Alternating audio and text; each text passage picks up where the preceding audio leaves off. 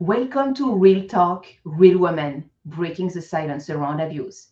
I am Gemma Serenity Gorokov, your host, and today we have the honor of having Karen Krupp joining us. Thank you for being here, Karen. Thank you for having me, Gemma.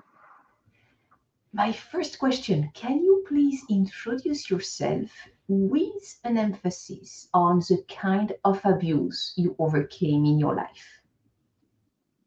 Yes. Okay. I'm Karen, as you said, and I'm a self empowerment coach. And I discovered the abuse through all the personal growth work I had been doing for myself these past years and years now. Um, that I was truly molested as a 13-year-old. And it was a pattern that developed with feeling the neediness in me for validation from men because I had gotten so rejected and pushed away by my father as a child. As a middle child of seven children, and I was compared a lot to my younger sister. I love my younger sister. I kind of blame my father for it. And just too many kids in a family, I think sometimes it's difficult for parents. So feeling that constant, my dad would have this little hand motion that used to bother me so much of feeling so pushed away and rejected. And I think it started as young as 3. I'm an affectionate person. I've been a massage therapist for 21 years as well as a self-empowerment coach. And I need touch. And it was something I didn't receive as a child. And I didn't learn what touch was about, healthy touch. I didn't learn anything about that. So as soon as I was able at 13, I was wanting that affection from boys, not knowing that I was uncomfortable with it also and felt so violated, but yet pushed it down because it felt also so good. And then so when you become an adult and you see that pattern back then, you have so much shame around it. So I dealt with a lot of shame also in my life that came out in many ways. But I repeated this pattern throughout my life, being married to people that were like my father, good providers. He was there for us. He gave us education. He was um, sometimes there, most of the time not. So I married men, also good providers, but weren't really there. Also did a lot of abandonment and rejection. The last one even had that little hand motion of just get away, and it was just so heartbreaking.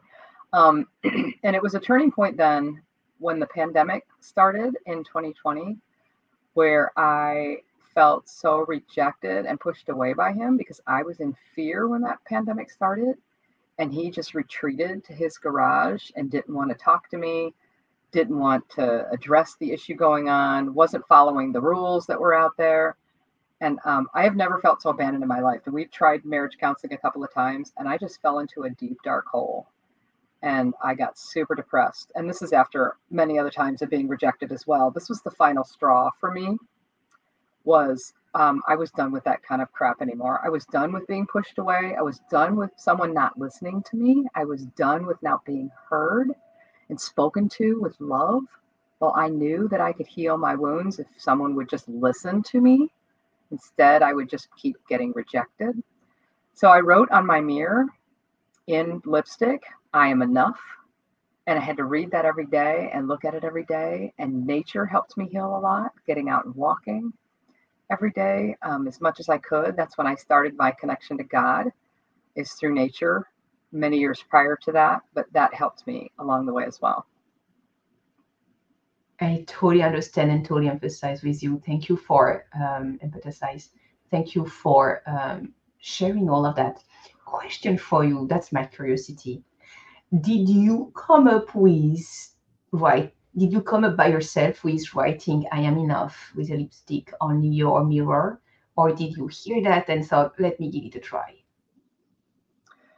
I think it came to me through messages and being in nature. I think it came to me through seeing signs in nature. I kind of resonate a lot with stuff coming to me through my walks. Certain birds show up, and I would go look up what the symbol means. Numbers from angels, repeating numbers kept showing up, and I kept seeing it over and over. I got a message years ago prior to this event with a hawk that came into my circle of space doing a night vision quest I had been on, or yoga retreat. And the hawk represents staying grounded in your presence and being who you are. So it was kind of getting back in touch with my connection to God and and knowing that I am enough and seeing it through my children's eyes. They kept saying, "You're enough. Get away from this person," and I wasn't listening. And I finally was able to listen to it coming through to me. What age were your children when they gave you that feedback that you are They're enough? all they're all adults. They Okay, were so as adults adults, they were able to tell you that, in not their as own relationships. Yeah. okay, Yeah. okay.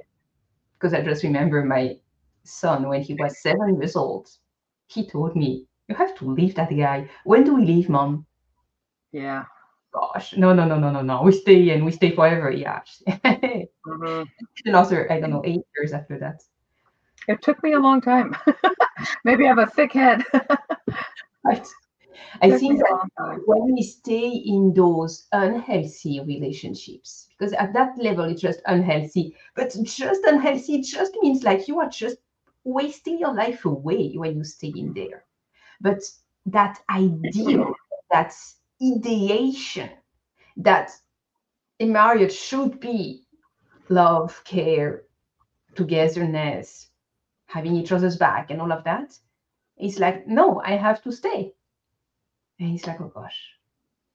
So that key moment, what is that key moment when you realize you're not going to do that any longer? It's over. No more. No more abuse, no more feeling rejected. Sorry. No more feeling rejected. Let's change that. Yeah, you're asking me what that key moment was for me? Yeah, it happened twice. Once was when I was in a relationship living with a guy. We had it was after my second divorce, and I had dated a little bit, and got into a long distance relationship with someone. And after a year, we decided to live together, and he moved from Arizona to live with me in Ohio. And only about 15 weeks later, he decided he was out and he left me. And I dove into such a deep depression, having been left by my second husband and having this person leave me. And I just remember falling to the ground in such depression and praying for help. And my uncle, who was alive at the time and is a Catholic priest, calls me out of the blue. Now, we didn't have like a really good relationship, and we had a relationship, just, he's family and he's around all the time, but he and I didn't have like a lot of rapport or anything. He says, "I was thinking of you, and I just had this thought I should turn around and come visit you." And I just started crying. And I'm like, oh my gosh, there's this person that reached to me. That was a man of God coming through God, came to my house and put his hands over my head and prayed for me. And it was so enlightening and it felt so loved. That was a turning point, but yet I entered another relationship with the same rejection after that. When I got married the third time, the same stuff happened. And that's when I got that message again, being in a super depressed place, wanting to just be done. And I kept going out of my way to say, well, what do I have to change about me? How do I get him? I'm being so thoughtful. I'm doing all this support, and yet he's seeing no support. I kept trying to change myself. And then I got the message to stop changing myself, that I'm okay who I am, as I am, and put up healthy boundaries and told him I'm not going to tolerate this behavior anymore. That's when it started to shift. And I put that message on that mirror because I wasn't going to do that anymore. And then the boundaries were in place and he didn't like it. And it just got worse and worse. And that's when I decided, I had to take a stand and I had to leave. And it was scary as hell, really scary to leave. Yeah, I believe But I you. knew I had to. I have a huge question for you. Yeah.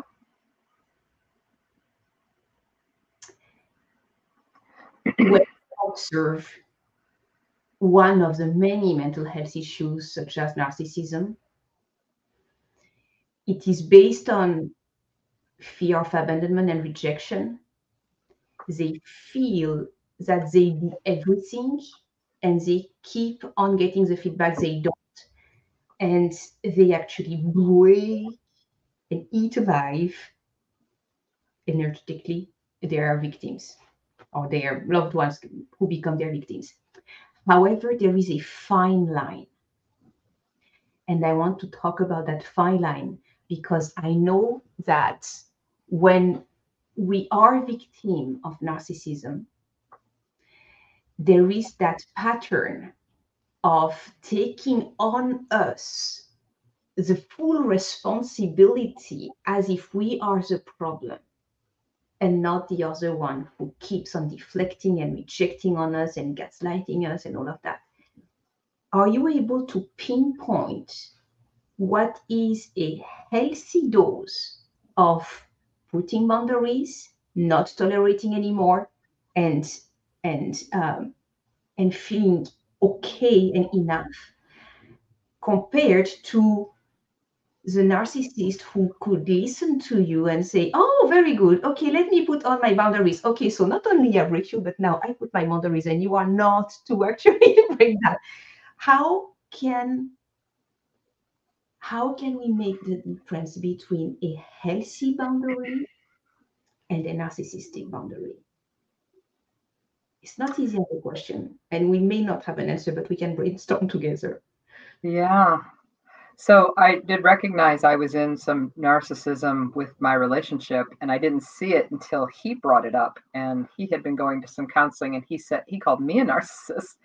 And I know that usually when we're naming something about somebody else, we have to look in their own mirror. And I thought, is he looking in the mirror at himself? There's a whole lot of narcissism. I saw it at his mother. She didn't want him getting married. She didn't want him to be happy. She was a horrible person to be around. Then I started to see it in him. And, when we see something in somebody, we have to recognize our own. It's our ego, but it's when our ego gets out of hand that narcissism can become a full-blown thing. And, I don't know that he was a full-blown narcissist, but he definitely had a lot of gaslighting going on and definitely love bombing me at times. It made me, I want to stay now. And, it's working. And then it was back to, gaslighting again and making me the bad guy all the time. When I'd bring something up, I was always in the wrong, So those boundaries, what they look like to me from what I put up is just, I'm not going to tolerate when you're yelling. When you calm down, we can have a conversation, that kind of stuff. Like, I'm not going to be around if you're not going to talk to me, then we don't have a relationship anymore. I am going to leave, this is over. Let's get lawyers. I've said that a few times. And I'm not sure what you mean by narcissistic boundaries, because what he would do is just shut down and disappear, and figured if he just didn't talk to me, then he would save the relationship. But he wasn't saving the relationship. He's making it worse by not talking to me. He was abandoning me. And those issues were big for me because I had enough abandonment as a child, So I'm not sure. It is true what you say. As soon as they are caught, they have two options. Going into an explosive rage, that's one of the options, which is usually pretty dangerous, depending for who, or indeed stonewalling. Yeah. Like cold shoulder, silence treatment, ignoring you, or hiding away. They do that. Yeah. In all honesty, I adapted some of that too. I was never allowed my anger and never allowed my emotions. So it would start bubbling up because I had enough, and then I would be just as angry and yelling and shutting the door and not wanting to talk anymore. So I had to learn how to develop a healthy relationship with myself and allow those emotions and give myself permission to have them in a healthy way. I'd go scream out in the woods. I'd go beat a pillow. I'd learn to do it in a different way versus doing it towards my partner. Or toward yourself. Yeah, or towards myself. Yeah, beat myself up a lot. I was my own worst enemy. Yeah. Oh yeah. Thinking I wasn't enough. Right. During those years because one of the things I call that kind of situation is also self-abuse, because we allow ourselves to go through such a deep toxic relationship with ourselves, with such a low self-worth, such a low self-love. I mean, I even call that sometimes inexistent, like there is none. There is this instinct of staying alive, but not more than that. It's like, okay, I seem to be alive, however, I don't feel alive. If you really answered that question, how you're feeling, and you are in that state. And you hit the nail on the head there. Yep.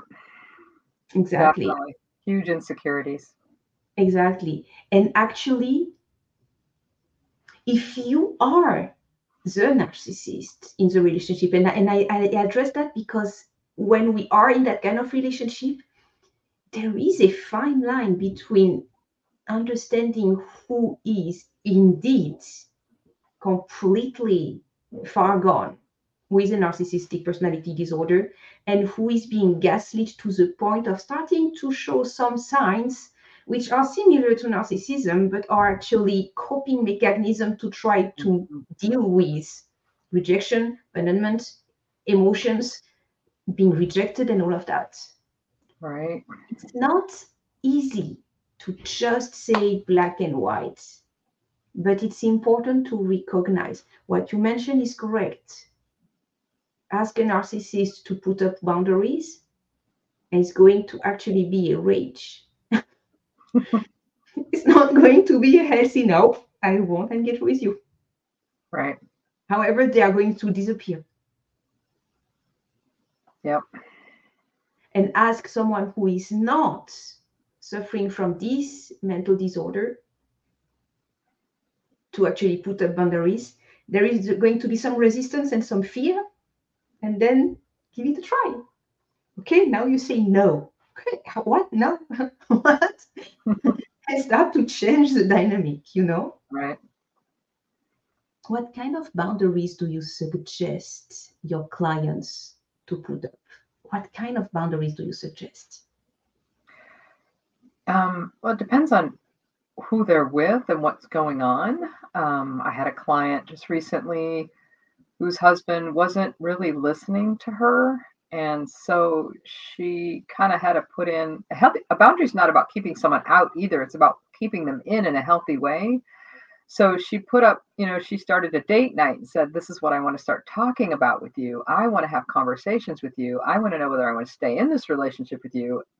Here's some things to think about. Here's a little quiz to take." She started giving him stuff to do, kind of to be in those parameters. For me, I had to put up a boundary about the way I was spoken to.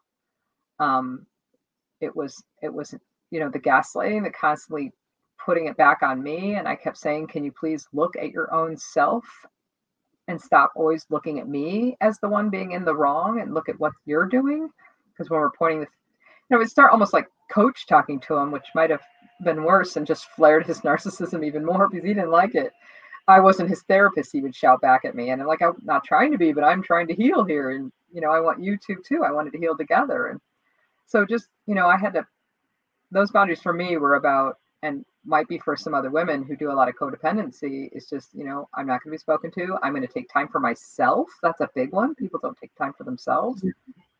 This woman I just spoke to that's thinking about doing my program. She's doing it all. She has a career, and she's doing the household chores. She's doing the cooking. Well, her husband just screams and yells and bitches about all this stuff, and she's like, "Enough! Like I'm doing everything. I need time for myself." And I need to coach her to carve that time out, to put in that boundary, like these hours are for me, or this weekend's for me, or this day is for me, where I'm doing me time. Self-care is so important when you're dealing with codependency or narcissist or anybody in your life that's toxic. Self-care is so important. And we feel that guilt. We feel like we're not enough. We feel unworthy of doing things for ourselves. And we got to get past that. We got to see our own divine light and worthiness. We deserve it. I think you answered that question amazingly well. Thank you, Karen. Truly amazing. I think you enlighten us and you really give us a sense of direction. Thank you. So Appreciate important. it. It is. It truly is. It truly is. All right. People will want to reach out to you. What do we have as a website for you? It's www.karenkrupp.com. All right. KarenKrupp.com. Awesome. Thank you so much. Thank you. And of course, in the description, there is all your links, all that there is available to you. And if ever you decide to change your URL, which I doubt, but it's possible, just let me know and we will update it. All right. Sure. Karen, Thanks, it Gemma. was an honor and a pleasure to have you. Thank you so much. It was nice meeting you. Thank you.